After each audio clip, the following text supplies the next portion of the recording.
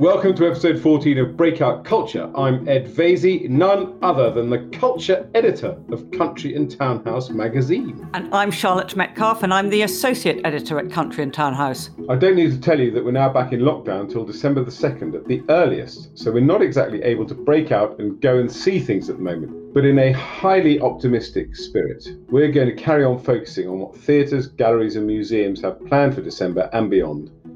And we're going to be mixing it up with all the things we can do at home. So this week, we're going to start by talking about a book. The book is the Oxford Book of Theatrical Anecdotes. So it's therefore highly academic and official.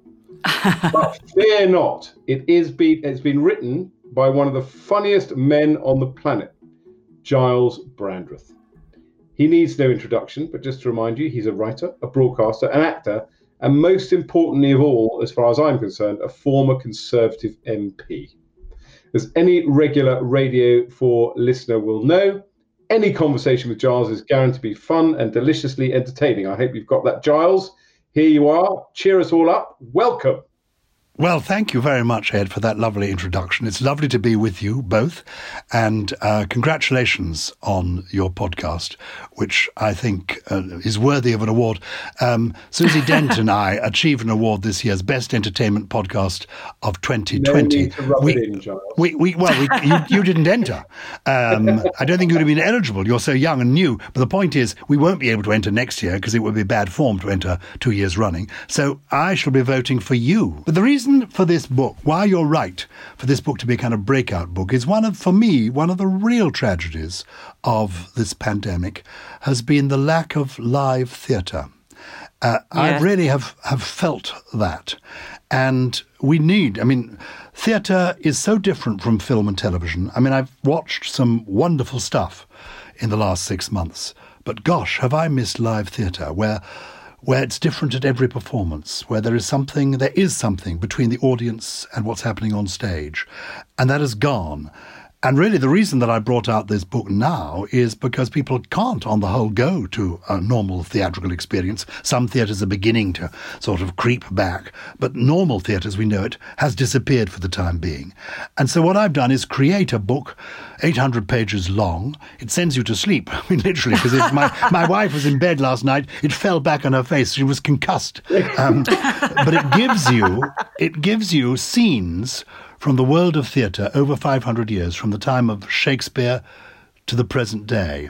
And I've been collecting, I suppose, theatre anecdotes since about 1960, when I was a little boy, and I went to see my first Romeo and Juliet at the Old Vic Theatre in the Waterloo Road, starring the young Judi Dench. It was almost her breakout moment, her Juliet. And she was barely out of her teens, and it was a production by Franco Zeffirelli. And it was wonderful. And I remember the production so vividly because Judi Dench ran onto the stage. Her opening line, as the young Juliet, she ran towards the nurse played by an actress called Peggy Mount. And as she reached the nurse, she spoke her opening line, Judi Dench. She said, "Where are my mother and my father, nurse?" And a voice from the third row of the stalls called out, "Here we are, darling, row C." And years later, when I met Judi Dench, I told her this story. She said, "It's true. It really happened." And I think from that moment onwards, whenever I've gone to the theatre, I've expected the unexpected. Now, we could be here all day because you've produced this 800-page book of theatrical anecdotes. And you say you've produced it in time, as it were, as an antidote to COVID. But it must have been years in the preparation. Yes. And there are hundreds and hundreds of anecdotes. And in fact, if I was giving an after-dinner speech, I'd probably raid it for some anecdotes which I would pretend were entirely mine. And like your children, it's impossible, I know, for you to pick out your favourite. But I know you're very keen on the Peter Bowles Albert Finney. Oh, yes, I might tell you that one. Go on, then. I might tell you that one. I ought to, before I do, I ought to give credit where it's due. It is a huge book, and I've been working on it. You had a researcher? No, I didn't have a researcher. Well, I worked on it with my wife. Okay. But I did have research opportunities over many years with a wonderful actor called Sir Donald Sinden. Do you remember Donald Sinden? Yes, indeed, yes. Fruity-voiced, old-school actor, but so versatile and such a lovely human being. And he took seriously the theatrical anecdotage. He believed it was a heritage that had to be handed on from one generation to the next. And he introduced me to all sorts of stories. He also is the reason I speak the way I do, because I was at school. My best friend at school was an actor called Simon Cadell, and his father was an agent. And the agent's most famous client was Donald Sinden. So I met Donald Sinden when I was quite young, and he taught me about diction. He said to me, when it comes to diction, Giles, you must remember that vowels are what give you volume, but it's consonants that give you clarity. Vowels of a volume, consonants for clarity. And he gave me a little exercise, which I will share with both of you, because, Ed, I know you're still making speeches and indeed still using material from other people's books without acknowledging it, but I don't mind that. I never did when we were together years ago. I won't mind now. But you've got to get the diction right. Vowels for volume, consonants for clarity. This is the exercise that Donald Sinden taught me. He would stand in his dressing room before the performance and repeat the following. Hip, bath, lavatory, bidet, douche. And it works wonders. So it's hip bath, lavatory, bidet, douche. I'm going to, before my next speech in the chamber of the House of Lords, I will stand in the Prince's Gallery in front of the doorkeepers and do my exercises. I've read so many wonderful biographies during this book. I mean, and every day somebody comes up with a new story for me that I feel, I wish I'd include that, which I've been able to include that. But what I've tried, though, to include are stories that really illustrate the nature of theatre, to give you a flavour of what theatre people are like and what theatre life is like. One of the things that I did become clear to me as I was working on this book is that nothing has changed. Every generation of actors thinks that the last generation was too theatrical. Every generation thinks it has invented naturalism, which makes me laugh. I also discovered in this book who invented the word lovey. Different people are given credit for it. It turns out to be James Villiers, an actor I knew. Jimmy Villiers, wonderful actor. Not the Duke of Buckingham. Villiers. Different. Well, no, a descendant of the Duke of Buckingham. Yes, he was a natural aristo. Yes, this is a story that Peter Bowles tells, and he explains that confidence is almost 80% of what's needed for star quality, plus a bit of talent, of course. And his teacher was Albert Finney. And one night in their dressing room, they were discussing what part they'd most like to play, because they were students together. They shared dressing rooms, but also they shared a flat together.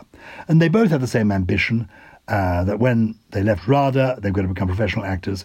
And they both most wanted to play Macbeth, the Scottish play. We're allowed to mention it now. It would be bad luck if we were within a theatre.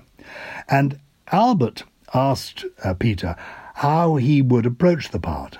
And, of course, Peter went on about Scottish history and the possibility of playing with a Scottish accent, probably in a kilt, and how he'd study all the great scholars and try and get into the mood. And obviously he'd read people like Granville Barker and all the rest of it.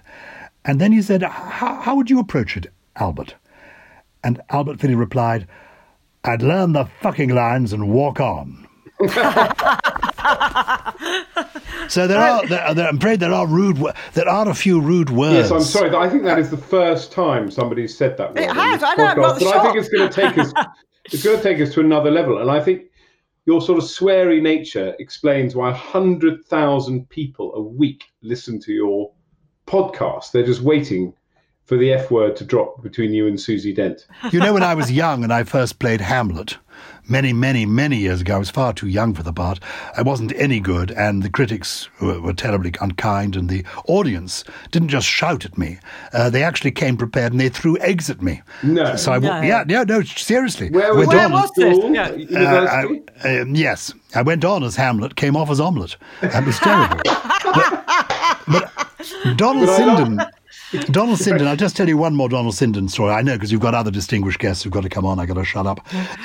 But they've got their eggs ready. They're waiting to come on. They're chafing it a bit. I know, and you've got a hook ready to pull me off. But Donald Sinden told me how, when he played Hamlet. He was again very young, and he didn't quite know what the relationship was between Hamlet and Ophelia. It's quite opaquely written. It's not clear. And he went to see one of the older men in the company, an old actor who was then playing the part of Polonius, but had himself played Hamlet many years before. And he said to this old actor, "Tell me, what do you think's going on between Hamlet and Ophelia? How intimate are they? How close are they? I mean, are they lovers? It's not clear from the text. Do you think, does Hamlet sleep with Ophelia?" And the old actor replied, "Well, I don't know about the West End, laddie, but we always did on tour." Oh, that's brilliant. Now, talking about on tour, can you just quickly tell us about your one-man sellout show, Break a Leg? Yes. Thank you. Yes, the plan is, this year has been pretty disastrous in the sense that it was going to begin for me with Judi Dench, because we were going to do a show together at the Bridge Theatre called I Remember It Well, which was to be a celebration of her career, me chatting with Dame Judi about her extraordinary life. And it would have been sensational. The tryouts we did were sensational, but literally our opening night coincided with the first day of lockdown. Oh, no. Then I was due to go on tour. That was postponed once, then twice, and now it's due to begin next April. 31 dates around the country. And you do need a proper theatre. I went the other day to appear to talk about this book, in fact, at the Yvonne Arnaud Theatre, which I love, in Guildford. And we did a socially distanced performance. They said, "You're a sellout, you're a sellout." My wife had told me I'd sold out years ago, but this was different. They said, you're a sellout. And I walked onto the stage quite excited and then realised, of course, a sellout meant that 80% of the seats were empty. That social distancing meant that 20% were full. And it's quite disconcerting, and it's difficult to do. And, of course, economically, it isn't viable. And so we just must pray that we can get back to normal theatre as soon as possible. And my hope is that from April next year, I will be on tour again. And basically, it's a 2-hour show where I celebrate the great people that I have known, that I've been lucky enough to know. Some of them, when I was an MP, I brought to Westminster, and they were quite intrigued. I remember on his 90th birthday, the great Sir John Gielgud, the great classical actor of the 20th century, came to have lunch with me and Glenda Jackson. Glenda Jackson was an MP at the time, and we gave him lunch on his 90th birthday. And we said to him when he arrived, age 90, ramrod posture. What a man he was, actually. He was a curious mixture of a kind of Edwardian dandy and a Roman senator. There was something louche and grand about him at the same time. And we said to him, "Sir John, we are so honoured that you, the great classical actor of the 20th century, should choose to come and have luncheon with us on your 90th birthday." He said, "Oh, my dears, I'm delighted. You see, all my real friends are dead." So it's a celebration of people I've known and of live theatre. And the good news is this. The theatres in this country have been closed before. They were closed briefly, though not as long as this, during the Second World War. They were closed during the plague periods of earlier times. Some people think that King Lear was written during the plague year of 1606, when the Globe and the other London theatres were closed. But when they were closed for the longest time, it was during the reign of Oliver Cromwell, during the Commonwealth. For 16 years, Cromwell didn't seem to have much sense of humour, didn't like people to laugh, smile, or certainly go to the theatre. The theatres were closed. But when they reopened, there was laughter across the land. That's that Restoration comedy. Yes, that's when Restoration comedy was born. Yes. So my hope is that when the theatres do reopen, we shall have a burst of laughter that will last for decades. Oh, what a lovely note to end on, Giles. Thank you so much. That's marvellous. Thank you so much for the privilege of taking part. Now we want to turn to a story about arts cheers us up this week. Messams on Cork Street, founded in 1963, is one of London's oldest galleries, with a reputation for specialising in Edwardian, Victorian and British Impressionist painting. But since the 60s, the Messam empire has spread and spread. David Messam now has a sculpture garden and gallery at Lordswood in Buckinghamshire, and his son Johnny runs Messam's Wiltshire, a multi-purpose gallery and art centre in a 13th century barn in Disbury, which also has an outpost in London's Cork Street. Yes, and in recent years, Johnny has become the champion of ceramics, exhibiting ceramic artists from all over the world and teaming up with the Koç Foundation in Turkey to mount the biggest show of ceramics ever in Istanbul, displaying 13 European artists from 7 countries. But what's particularly extraordinary about Messum's is that it opened 2 new galleries right in the heart of the last lockdown. David Messum opened a new gallery in St James's in April, and Johnny opened Messum's Harrogate. So we decided to get Johnny on our podcast to explain to all the art dealers out there who've been forced to close their doors again just how he keeps going and expanding. Hello, Johnny. Hello, Charlotte. Good morning to you. So tell us how you've done it. How are you planning to conquer this lockdown? What is the Messum's secret? Well, I think there's no conquering at all. I think the first thing is survival to get through, because it's a incredibly challenging time and very, very fluid. But I think one thing that is universal in all of this is how important art is to us as individuals. That's, outside of us as an immediate gallery concern, but us as a community. And having it in our lives is of absolutely primary importance. So, if you like, where we've had to close our doors, we are looking to go online, and that's a very interesting concept when you think about art as a physical object, but easier when you take it as an object which is the start point for conversations. And once you have that in your mind, it becomes a fantastic way for people to engage with each other. As we all know, when we have had the pleasure of going to stand in front of physical paintings or sculptures in galleries and museums throughout the world, we are almost universally with an opinion. We either like it or we dislike it, but we certainly have an emotional response to it. And so in that way, art's such a great way to keep us all connected in some way, shape or form. And the digital platform seems like the ideal way, to my mind, for us all to do that. So that's what we've set out to do. And we've launched an online conversations tomorrow, I think it is, but with our first talk with Rebecca Ragg Sykes on Neanderthal art. And to that point, we are sending out briefing notes for those who'd like to join us ahead of time, so that there's a fantastic book, obviously, which Rebecca's published in the same time, and a resume of the conversation will be available for everybody who's joining us online. But you haven't just got Rebecca on, have you? You've got plans to have Lloyd Grossman on, who's been on this podcast, and Isabella Tree. Remind everyone who Isabella Tree is. Well, she's written one of the formative books on environmentalism and rewilding, which I think is such a great topic. So how could you be better placed to tell us about rewilding? And we're focusing on the environment to that point in January. I mean, it's not just a sort of come and go topic. This environment is central, I think, to all of our minds, and art as a metaphor, if you like, for our concerns and emotions, and also a way of starting dialogue, sits very centrally at that. So there's a lot of artists very concerned about that. We've got exhibitions online, obviously, in January, which coincide with that, and we're bringing together a panel of experts, including Ollie Steeds, who runs something called Nekton, which are a deep sea exploration charity. They're one of the Earthshot nominees to talk about the underground biosphere, and people like Isabella Tree to talk about the overground biosphere, so what's happening on the rewilding.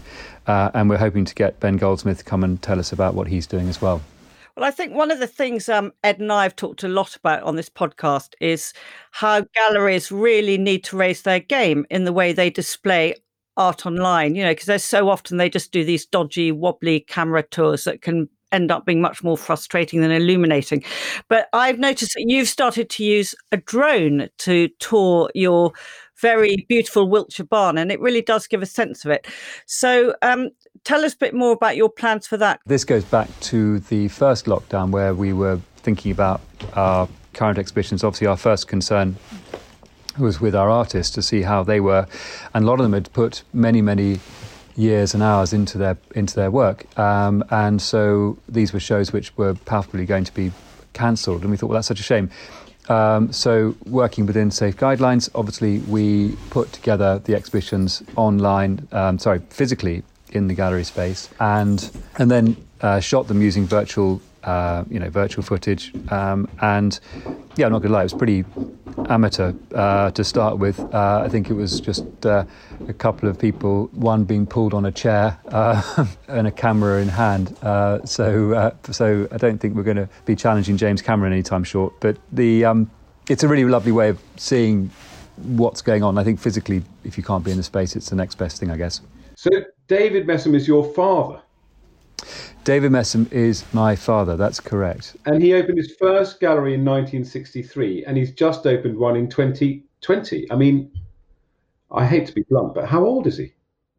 So now you've got me. He's born 1943. So he's 80. First gallery when he was 20. I mean, that is pretty remarkable. Yeah. He did, absolutely right. He's been, that was in Bourne End, and we've had galleries as a family for many years now. Well, he sounds like an absolutely remarkable man. He definitely is. You need him on this programme. It's always been a harmonious relationship. It's not like the art world equivalent of Succession. Well, I think there's a good healthy evolution, shall we say? Very diplomatic. Yeah, so no, I think we've secured the future for the business. I think crucially also for our artists. Don't forget, because their lives and careers start with us at different stages, and so knowing where they go in the years to come is important, and knowing also for our clients to know, that the artists that they're investing in have a long-term platform as well. All of which I think is very important. Brilliant. Well, that was the super inspiring and energetic Johnny Messam, and we'll put all the details of how you can visit his virtual exhibitions at the Barn in Wiltshire and at his new gallery in Harrogate on our website, where you'll also find details of how to join those conversations that we were hearing about. But now, before we go, we just thought that as we're back staying in again, we'd talk a bit about TV. Charlotte, what are you watching? Well, I'm watching The Undoing. Which So am I. I am loving it. I subscribe to Now TV just to watch it. I know, it's pretty good, isn't it? I Hugh guess Grant. what they wanted me to do. Hugh Grant is completely exceptional and just gets better and better as an actor. And he's so chilling. And the plot, it's very exciting that you're only allowed to watch one episode at a time, because we've got so spoilt and used to binging on box sets. But I rather like the cliffhanger thing of having to wait till the next week. So Hugh Grant plays a rich Manhattan but English child cancer specialist, and he is married to Nicole Kidman, who is a glamorous psychologist, and Nicole's father is obviously a rich billionaire played by Donald Sutherland, and they have this lovely Upper West Side life, and it all goes wrong when another parent at the school is murdered. And it all starts to unravel, which is why I think it's called The Undoing. Perhaps it should be called The Unraveling. But we're only 2 episodes in, but it's already gripping. It ends with a cliffhanger in each episode. And the young mother who is murdered is played by a breakout Italian actress called Matilda De Angelis, and she really is gorgeous, isn't she? She's just got... Well, I can't say that. You can say that. I can say it. She's got this luminous, quite scary, predatory quality. And the more you watch, the more you realise it's well worth being wary of her. It really is good. So we love that one. And I'm also watching, I have also watched Roadkill, which is available, obviously. Oh, yes, written by the ghastly David Hare, but I still watched it. It was absolutely kind of sixth form politics stuff about how the evil Tories were trying to privatise the NHS. That was one plot line. Oh, the other one was that prisons were falling apart because of privatisation.